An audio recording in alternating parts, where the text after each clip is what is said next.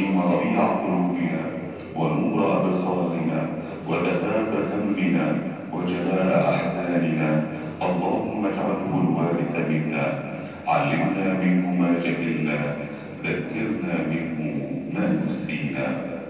أيها الإخوة المؤمنون، وما زلنا وإياكم في نقلنا الحي لصلاة الجمعة من مسجد العاطي والوهاب بمدينة العريش محافظة شمال سيناء ضمن احتفالات مصر بعيد تحرير سيناء للذكرى الأربعين.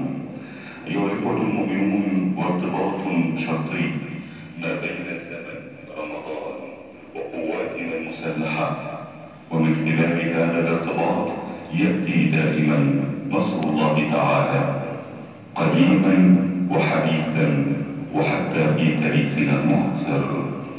أيها الإخوة المؤمنون، والحمد أحد أبواب شكر الله تعالى على ما نحن فيه من عطاء ونصر وفتح مبين، والحمد فيه لون من استدعاء النصر بعد النصر والفتح بعد الفتح، وفيه من رضا الله تعالى. أيها الإخوة المؤمنون، وحسب توقيت القاهرة المحلي ينادى بالصلاة من يوم الجمعة.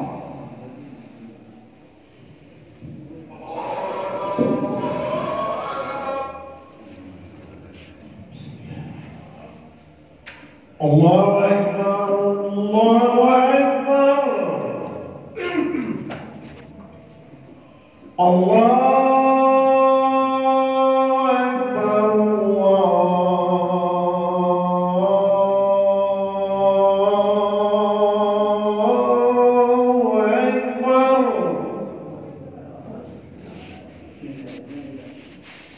أشهد أن لا إله إلا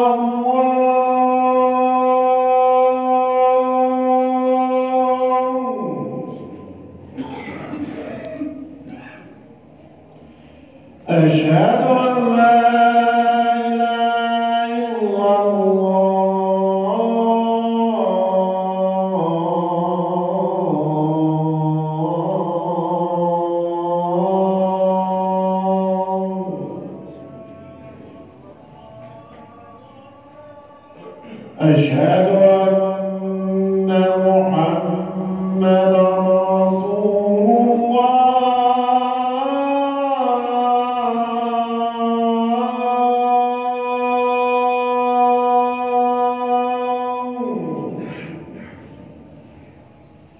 أشهد أن محمدا رسول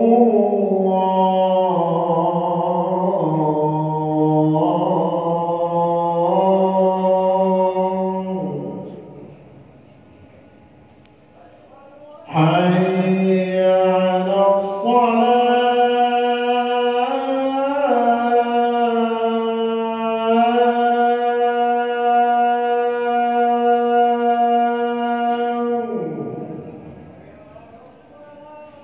حي على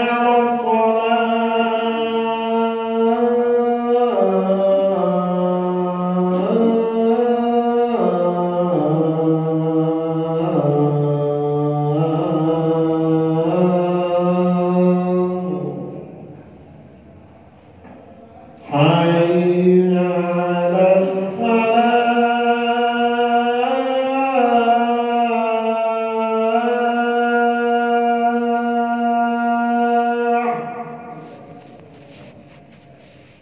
حي على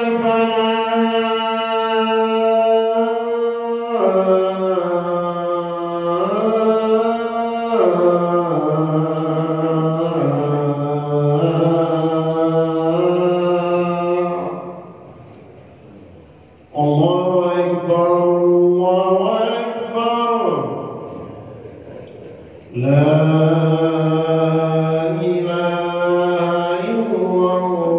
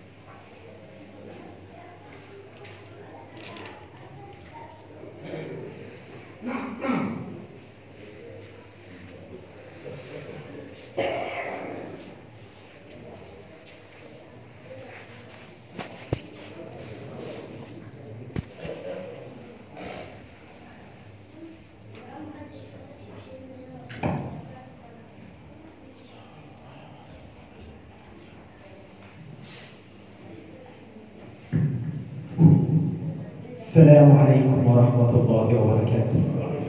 الله أكبر الله أكبر الله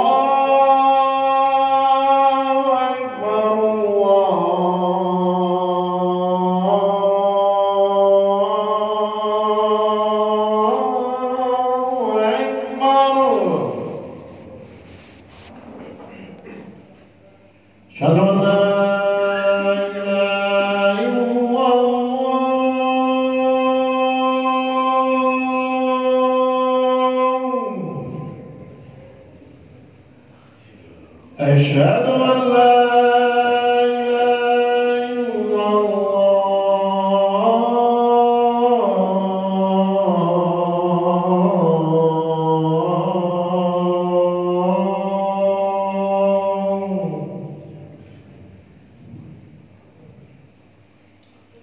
أشهد أن محمدا رسول الله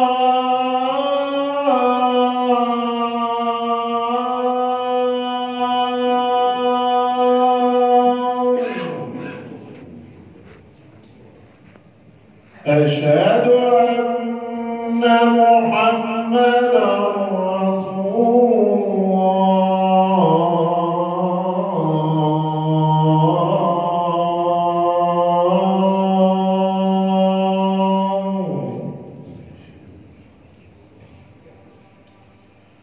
حي على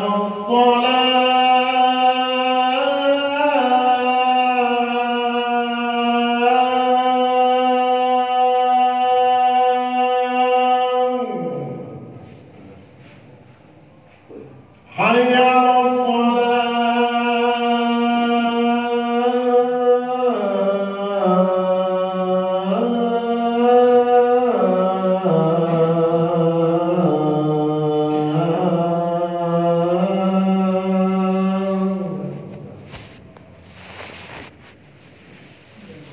حي على الفلاح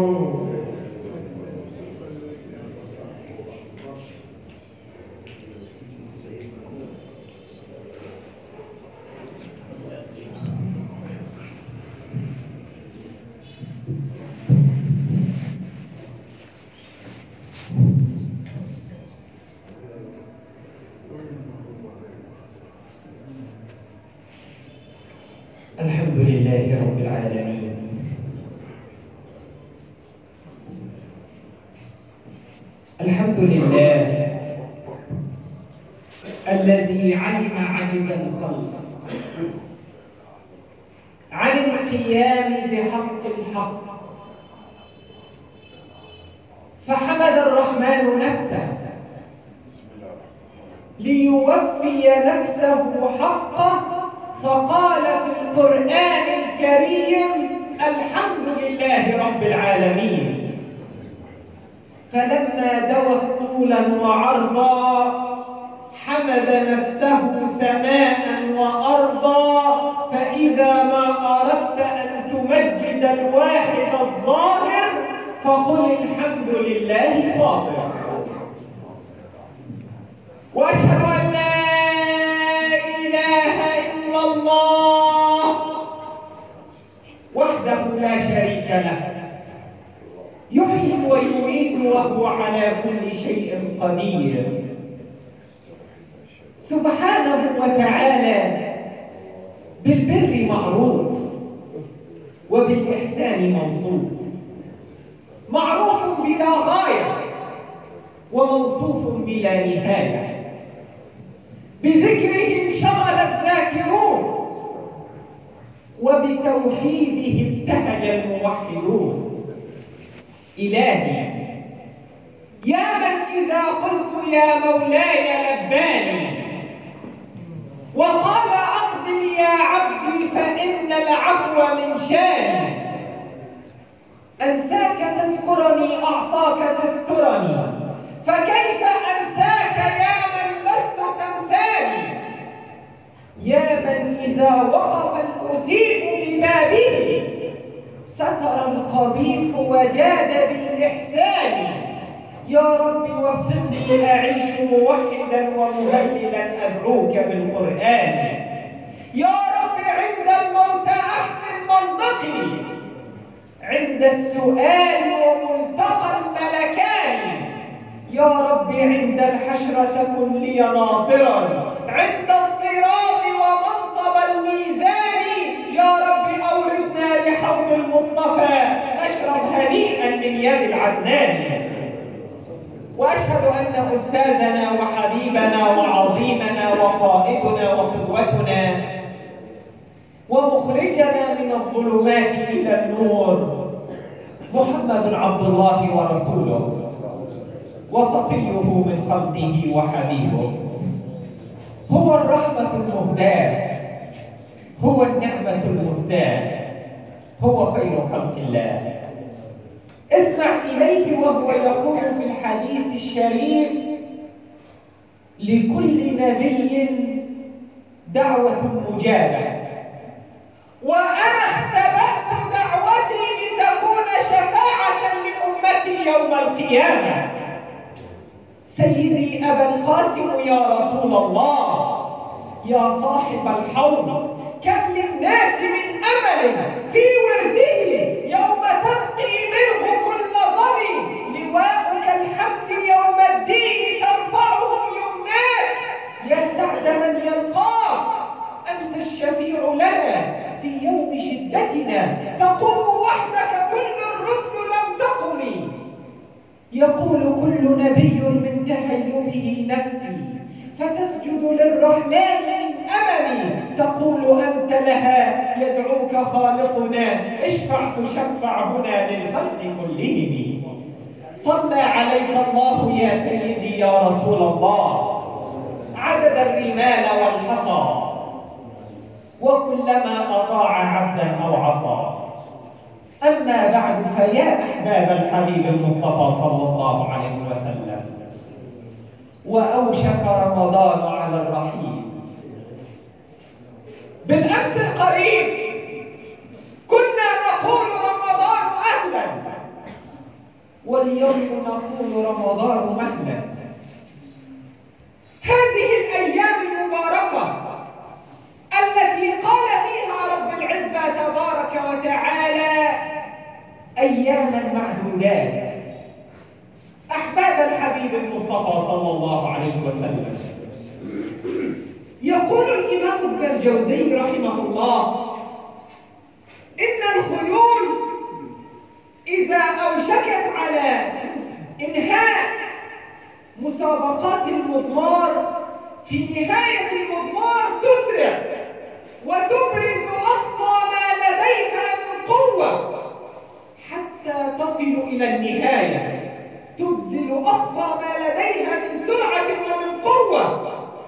ويا ليتنا يا أحباب رسول الله كنا مثل الخيل. رمضان أوشك على الانتهاء، أوشك على الرحيل، ونحن بدلا من أن تكون همتنا عالية نتكاسل يا أحباب رسول الله عن العبادة. في بداية رمضان أقبلنا على رمضان بهمة عالية، صيام وقيام وصلاة واستغفار وقراءة قرآن. واليوم لو نظرنا إلى صلاة القيام وصلاة التراويح نجد أن العدد ربما أوشك على نصف ما بدأنا به في أول رمضان، مع أننا في هذه الأيام التي قال فيها الحبيب المصطفى صلى الله عليه وسلم: وأمرنا أن نتحرى ليلة القدر في العشر الأواخر من رمضان، وقال فيها رب العزة تبارك وتعالى: ليلة القدر خير من 1000 شهر. خير من 1000 شهر. 1000 شهر يا أحباب رسول الله لو قسمناها على 12 شهرا نجد أن 1000 شهر حوالي 83 سنة. إذا ليلة واحدة تعادل 83 عام. لا، رب العزة تبارك وتعالى قال خير من 1000 شهر. إذا ليلة واحدة أفضل من 83 عام. تخيلوا يا أحباب رسول الله، فهلا لو وفقنا رب العزة تبارك وتعالى وقمنا هذه الليلة، كان الحبيب المصطفى صلى الله عليه وسلم إذا أقبلت العشر الأواخر من رمضان شد مئزره وأيقظ أهله واعتكف في المسجد. رب العزة تبارك وتعالى يقول: ولا تباشرهن وأنتم عاكفون في المساجد. إذا رب العزة تبارك وتعالى أمرنا بالاعتكاف. وما هي سنة الاعتكاف يا أحباب رسول الله؟ الاعتكاف عبادة سهلة وجميلة جدا يا أحباب رسول الله. كل ما عليك أنك عندما تدخل من باب هذا المسجد تنوي في نيتك نية الاعتكاف، وطالما أنت موجود داخل المسجد عداد الحسنات يكتب لك حسناتك، وحسناتك تكتب عند رب العزة تبارك وتعالى أنك من المعتكفين. أحباب الحبيب المصطفى صلى الله عليه وسلم، فماذا عن ليلة القدر التي قال فيها رب العزة تبارك وتعالى: ليلة القدر خير من 1000 شهر؟ ماذا عنها؟ قال فيها الحبيب المصطفى صلى الله عليه وسلم: من قامها إيمانا واحتسابا غفر له ما تقدم من ذنبه. من قام ليلة القدر إيمانا واحتسابا. لذلك يا أحباب رسول الله رب العزة تبارك وتعالى يحرص على أمة الحبيب المصطفى لأنها خير الأمم. أمة الحبيب المصطفى خير الأمم، كنتم خير أمة أخرجت للناس، فجعلنا نتقلب في مواسم الطاعة، نتقلب في مواسم العبادات، نتقلب في نفحات رب العزة تبارك وتعالى. من قام ليلة القدر إيمانا واحتسابا غفر له ما تقدم من ذنبه. السيدة عائشة رضي الله عنها تسأل سيدنا رسول الله عن ميعاد ليلة القدر كما جاء في الصحيحين، فيقول لها سيدنا رسول الله: التمسوها في العشر الأواخر من رمضان. وفي رواية أخرى للحديث التمسوها في الليالي الوترية من العشر الأواخر من رمضان. الليالي الوترية ليلة 21، ليلة 23، ليلة 25، ليلة 27، ليلة 29. إذا الدين يسر يا أحباب رسول الله، وسهل لنا كل سبل الطاعة، كل سبل العبادات. صحابة سيدنا رسول الله كان لهم اجتهادات في معرفة وتحقيق ميعاد ليلة القدر. كل واحد من صحابة سيدنا رسول الله كان له اجتهادا. مثلا سيدنا عبد الله بن عباس رضي الله عنه. سيدنا عبد الله بن عباس هو ابن عم رسول الله صلى الله عليه وسلم، وكان حبر الأمة وترجمان القرآن. اجتمع المسلمين ومعهم سيدنا عمر بن الخطاب رضي الله عنه ليحددوا ميعاد ليلة القدر، فأدلى كل واحد منهم بدلوه. فقال سيدنا عمر بن الخطاب رضي الله عنه: أفتنا يا ابن عباس في ميعاد ليلة القدر. فقال سيدنا عبد الله بن عباس: إن ليلة القدر ذكرت في القرآن الكريم 3 مرات، وعدد حروفها 9، فإذا ما ضربنا العدد 3 في الرقم 9 أصبح الناتج 27، إذا هي ليلة 27. فقال له سيدنا عمر بن الخطاب: غص يا غواص. أحباب الحبيب المصطفى صلى الله عليه وسلم، هذا اجتهاد من سيدنا عبد الله بن عباس في العام الذي كان يعيش فيه، لأن ليلة القدر متنقلة، تارة تأتي ليلة 21، وتارة أخرى تأتي ليلة 23. هي متنقلة لا تثبت في ميعاد محدد. فعلينا يا أحباب رسول الله أن نتحرى هذه الليلة التي قال عنها رب العزة تبارك وتعالى: هي خير من 1000 شهر.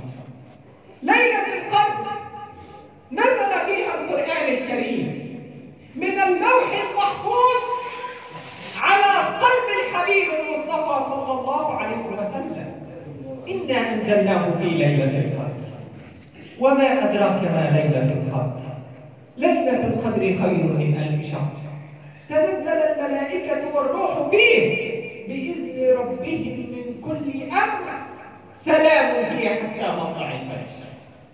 أخوة الإسلام والإيمان، علينا في هذه الأيام المباركة، الأيام المعدودات، أن نقبل على الله باستغفار، بالدعاء، بعلو الهمة. علينا أن نبذل ما في وسعنا في هذه الأيام المتبقية، الأيام القلائل، حتى نفوز الفوز العظيم يا أحباب رسول الله. هذه الأيام ليست للعب، هذه الأيام ليست لمشاهدة البرامج والمسلسلات. هذه الأيام يا أحباب رسول الله لا تكون للسهر على المقاهي، هذه الأيام للعبادة، هذه الأيام للصلاة، للاعتكاف، للاستغفار، لقيام الليل، لصلاة التهجد، لأن رب العزة تبارك وتعالى يحب عبده اللهوب الذي يدعو له بإلحاح. لو نظرنا يا أحباب رسول الله إلى فرضية الصيام نجد أن رب العزة تبارك وتعالى ذكر آيات الصيام في سورة البقرة: يا أيها الذين آمنوا كتب عليكم الصيام كما كتب على الذين من قبلكم، إلى آخر الآية. وبعد ما ذكر لنا فرضية الصيام القيام آية بقيت على مر الزمان آية. قال فيها رب العزة تبارك وتعالى: وإذا سألك عبادي عني فإني قريب أجيب دعوة الداعي إذا دعان فليستجيبوا لي وليؤمنوا بي. سبب نزول هذه الآية أن واحدا من الصحابة ذهب إلى سيدنا رسول الله صلى الله عليه وسلم يقول له: يا رسول الله، هل الله قريبا فنناجيه أم بعيدا فنناديه؟ هناك فرق بين النجوى والنداء. النجوى تكون بصوت منخفض للشخص القريب، أما النداء فيكون بصوت عالي ويكون للشخص البعيد. هذا الصحابي يسأل سيدنا رسول الله: يا رسول الله، هل الله قريبا فنناجيه أم بعيدا فنناديه؟ وقبل أن يرد الحبيب المصطفى صلى الله عليه وسلم على هذا الصحابي كان الأمين جبريل يدوم في الآفاق ويطوي بأجنحته السبع الطباق وينزل على الحبيب المصطفى صلى الله عليه وسلم بقرآن يتلى إلى يوم القيامة يقول فيه جل وعلا: وإذا سألك عبادي عني فإني قريب. لو تأملنا يا أحباب رسول الله بعض آيات القرآن الكريم نجد أن كل الأسئلة التي سئلت للحبيب المصطفى صلى الله عليه وسلم كانت الإجابة عنها بقل. يسألونك عن الروح قل الروح من أمر ربي. يسألونك عن الجبال قل ينسفها ربي نسفا. يسألونك عن الساعة قل إنما علمها عند الله. كل آيات السؤال التي سئل عنها الحبيب المصطفى صلى الله عليه وسلم كانت الإجابة بقل، إلا آية واحدة، آية الدعاء. قال فيها رب العزة تبارك وتعالى: وإذا سألك عبادي عني فإني قريب. علماء اللغة قالوا أن الفاء هنا تفيد السرعة، إذا رب العزة تبارك وتعالى سريع الاستجابة. بعض الناس يسأل ويتساءل: أنا أدعو الله منذ كثير ورب العزة تبارك وتعالى لا يستجيب لدعائي. قد تدعو ربك أن يرزقك بأي شيء وهذا الشيء لم يصل إليك. قد يكون هذا الموضوع أو هذا الأمر يتعلق بسببين: إما أن تكون قريبا من الله وإما أن تكون بعيد عن الله. اعلم أن في كل الحالات دعاءك مستجاب، ولكن بثلاثة طرق. الأولى: إما أن يصرف رب العزة تبارك وتعالى عنك مصيبة بفضل هذا الدعاء. قد يكون القدر قد أتى لك بمصيبة وبفضل دعائك يصرف عنك رب العزة تبارك وتعالى هذه المصيبة. وقد تستجاب الدعوة على الشكل الذي تحب أنت وترضى، وهذه هي أقل المنازل، وقد يدخرها لك رب العزة تبارك وتعالى في الآخرة، وهذه هي أعلى المنازل. أما إن كنت بعيدا عن رب العزة تبارك وتعالى فعليك أن تفتش في نفسك، قلب في نفسك وفتش في ذاتك، ماذا بينك وبين الله؟ سيدنا سعد بن أبي وقاص رضي الله عنه يذهب إلى سيدنا رسول الله يقول له: يا رسول الله، ادعوا لي أن أكون مستجاب الدعوة. سيدنا سعد أرادها خاصة لنفسه، لكن رسول الله صلى الله عليه وسلم أرادها لكل الناس، لأن رب العزة تبارك وتعالى قال فيه: وما أرسلناك إلا رحمة للعالمين. سيدنا الحبيب أرادها لكل الناس. سيدنا رسول الله كان يستطيع يستطيع أن يدعو الله ويقول اللهم اجعل سعد بن أبي وقاص مستجاب الدعوة، فيكون سيدنا سعد دعاءه مستجاب، أليس كذلك؟ ولكن سيدنا رسول الله كأنه قال أنا أدعو لسعد وأدعو لمن أراد مني أن أدعو له من أصحابي، فماذا عن أمتي؟ من يدعو لهم أن يكون دعاؤهم مستجاب؟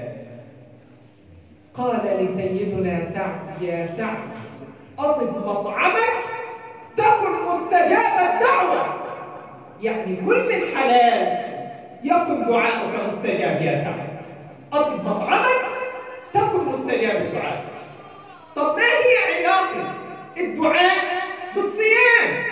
لماذا جاءت آية الدعاء وسط آيات الصيام؟ اعلموا يا أحباب رسول الله أن الدعاء مخ العبادة. لماذا جاءت آية الدعاء وسط آيات الصيام؟ لأن للصائم دعوة عند فطره لا ترد. اسمعوا إلى الحبيب المصطفى صلى الله عليه وسلم يقول: 3 دعوات لا ترد: دعوة الصائم عند فطره، ودعوة الوالد على ولده أو لولده. لذلك يا أحباب رسول الله إياكم وأن تدعوا على أبنائكم، لأن قد يكون باب من أبواب السماء مفتوح. إياكم وأن تدعوا على أبنائكم. يقول الحبيب المصطفى صلى الله عليه وسلم: 3 دعوات لا ترد: دعوة الصائم عند فطره، ودعوة الوالد على ولده أو لولده، ودعوة المظلوم يقول لها رب العزة تبارك وتعالى: وعزتي وجلالي لأنصرنك ولو بعد حين. أحباب الحبيب المصطفى صلى الله عليه وسلم، فلنغتنم هذه الأيام المباركة، نغتنم ما تبقى من رمضان، نسارع في فعل الخيرات، نسارع في الصلاة، في الاستغفار، في القيام، في ذكر الله، في قراءة القرآن، في فعل ما أمرنا به رب العزة تبارك وتعالى، وأن نجتنب ما نهانا عنه رب العزة تبارك وتعالى. أحباب الحبيب المصطفى، كل ابن آدم خطاء وخير الخطائين التواب.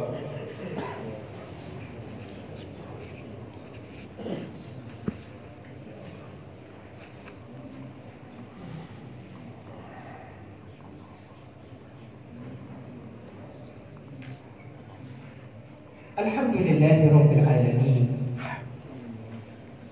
الحمد لله كما أمرت، والصلاة والسلام على سيد البشر الشفيع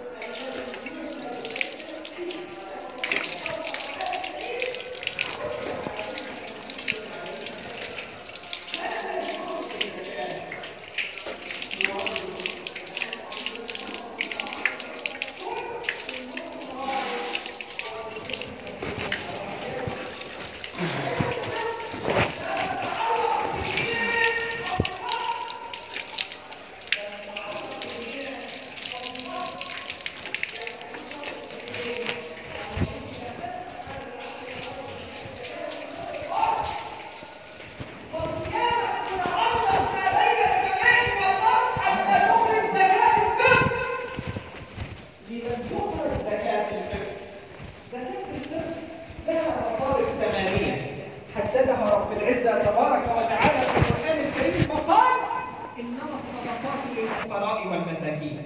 الصدقات هناك فرق بين الصدقة والزكاة، ولكن لفظ الصدقات المقصود به هنا في القرآن الكريم الزكاة. لفظ الصدقات هنا المقصود به إيه؟ الزكاة. زكاة الفطر لو أخرجتها بعد عيد الفطر لا تصبح زكاة، تسمى صدقة. المهم أنها تخرج قبل صلاة العيد.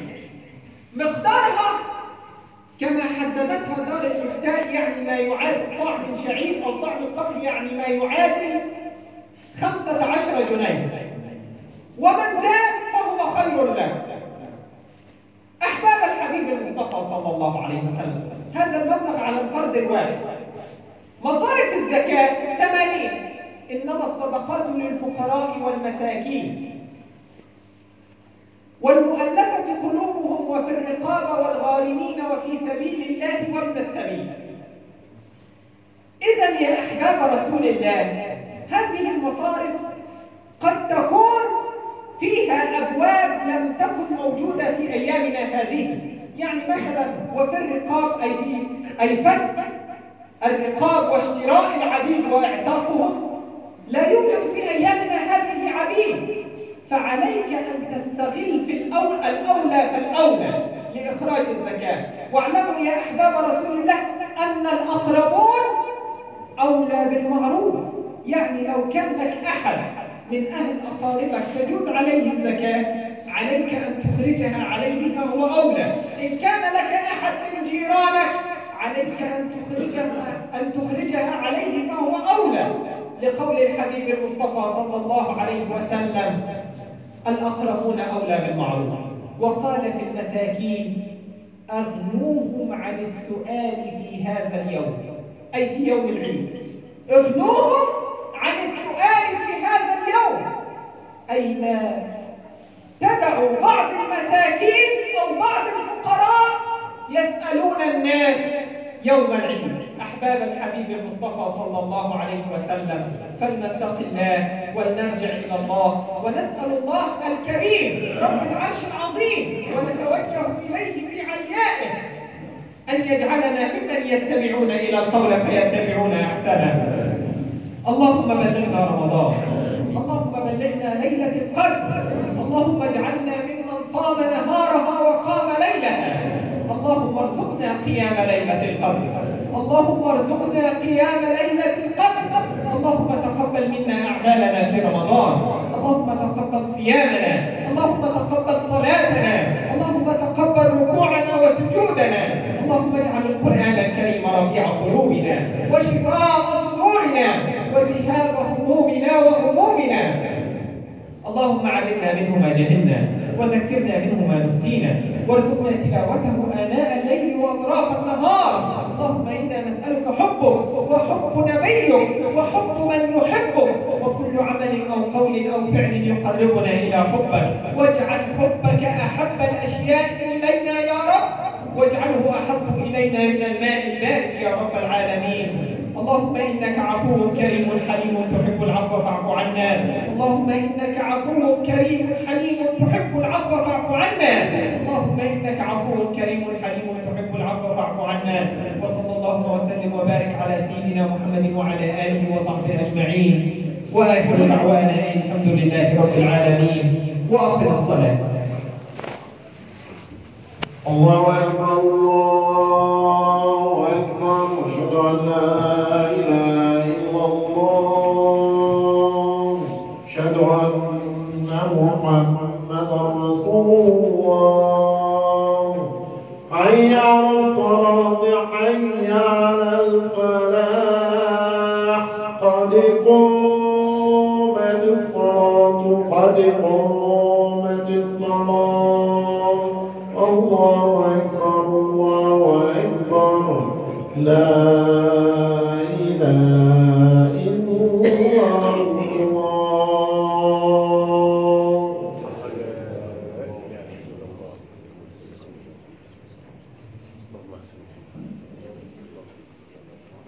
استقيموا واستووا أتم الصف الأول فالأول، فإن كان هناك نقص فليكن في الصف المؤخر. كثيروا من الدعاء في السجود، فإن أقرب ما يكون العبد إلى ربه وهو ساجد. وأقبلوا على الله بقلوب خاشعة، وصلوا صلاة مودع أسابنا وأسابكم الله.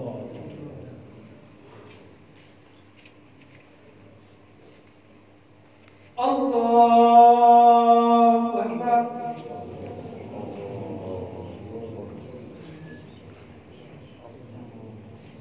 الحمد لله رب العالمين، الرحمن الرحيم، مالك يوم الدين.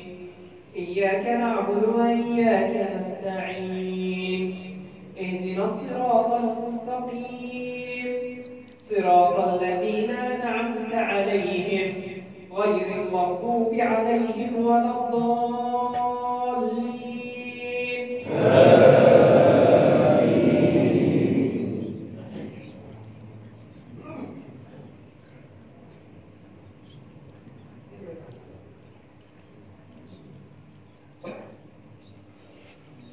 إن المتقين في جنات وعيون، آخذين ما آتاهم ربهم، إنهم كانوا قبل ذلك محسنين. كانوا قليلا من الليل ما يهجعون، وبالأسحار هم يستغفرون. وفي أموالهم حق للسائل والمحروم، وفي الأرض آيات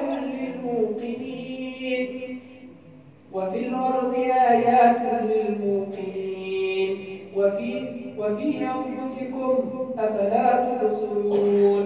وفي السماء رزقكم وما توعدون، فورب السماء والأرض إنه لحق مثل ما أنكم تنطقون. الله.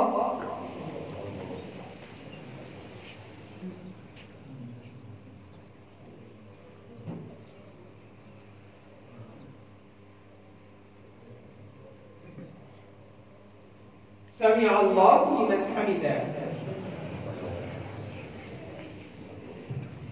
الله أكبر.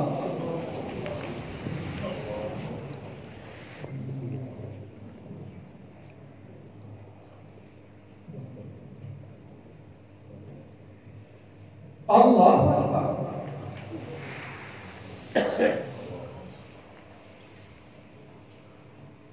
الله أكبر.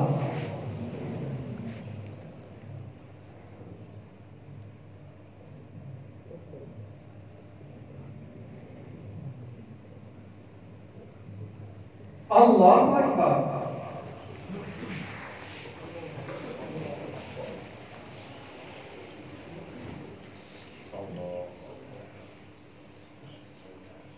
الحمد لله رب العالمين، الرحمن الرحيم، مالك يوم الدين. إياك نعبد وإياك نستعين، اهدنا الصراط المستقيم، صراط الذين أنعمت عليهم غير المغضوب عليهم ولا الضالين.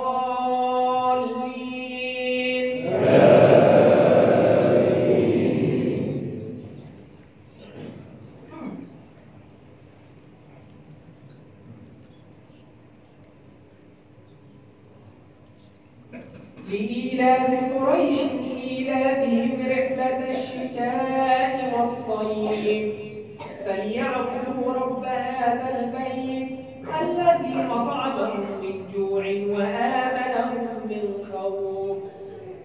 الله.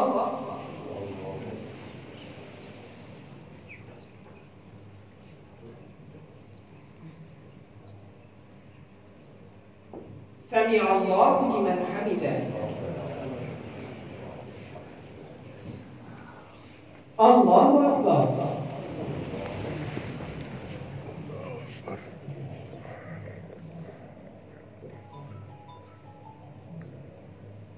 الله أكبر.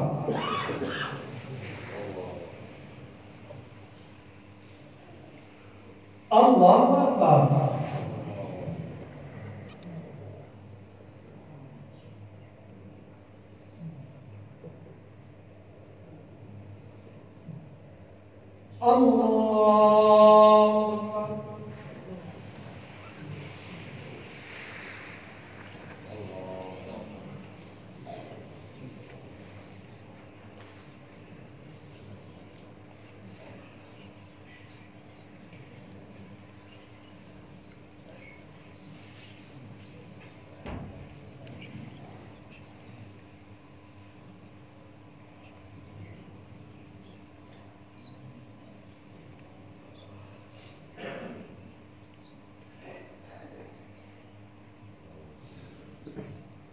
السلام عليكم ورحمة الله.